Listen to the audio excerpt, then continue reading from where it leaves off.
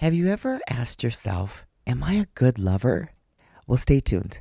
I'm going to talk about being a great lover. Hi, I'm Jeannie, the host of Maximum Desire. Have you lost your desire for intimacy and connection? It wasn't that long ago I lost my confidence and desire for intimacy and connection. After high medical bills and no answers, I went on a journey to find solutions. I've been married over 30 years and overcame my challenges through research and a lot of hard work. I created this podcast to help you ignite the desire and passion for intimacy, feel more confident in and out of the bedroom. Now, if this is you, you've come to the right place. Now let's get started. So have you ever asked yourself if you're a good lover? I think in our culture now, from what I can observe and what people have shared with me, they're so focused on the other person not fulfilling their needs that we're always looking at the other person instead of ourselves.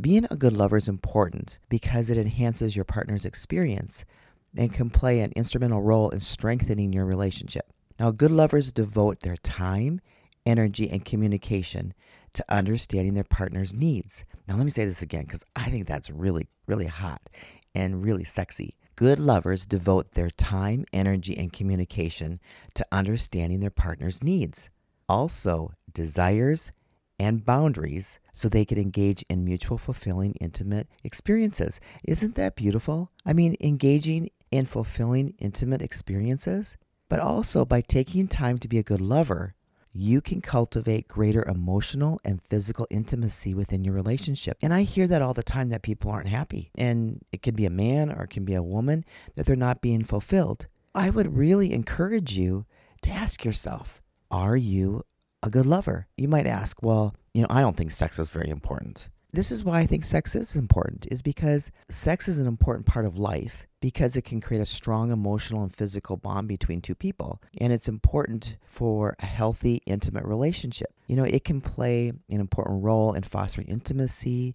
unity, and emotional closeness. Additionally, sex can also be a source of pleasure, relaxation, and fun.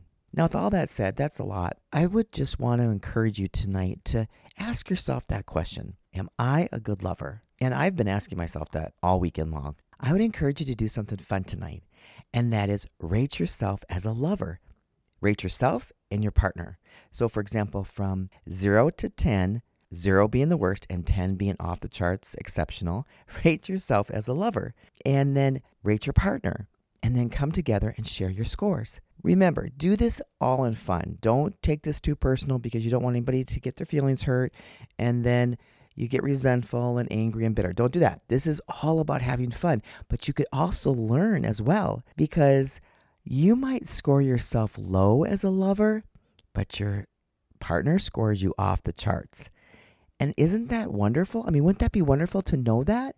Maybe you might need some improvement in some areas, and that would be also helpful to know as well, because you don't want to be boring either. Tonight, I would really encourage you to take a look at, what kind of lover am I? Am I a giver? Do I fulfill my partner's desires and expectations? It's a great thing to do, is to kind of do this exercise, because it's a form of communication, and you can really learn a lot about each other as well.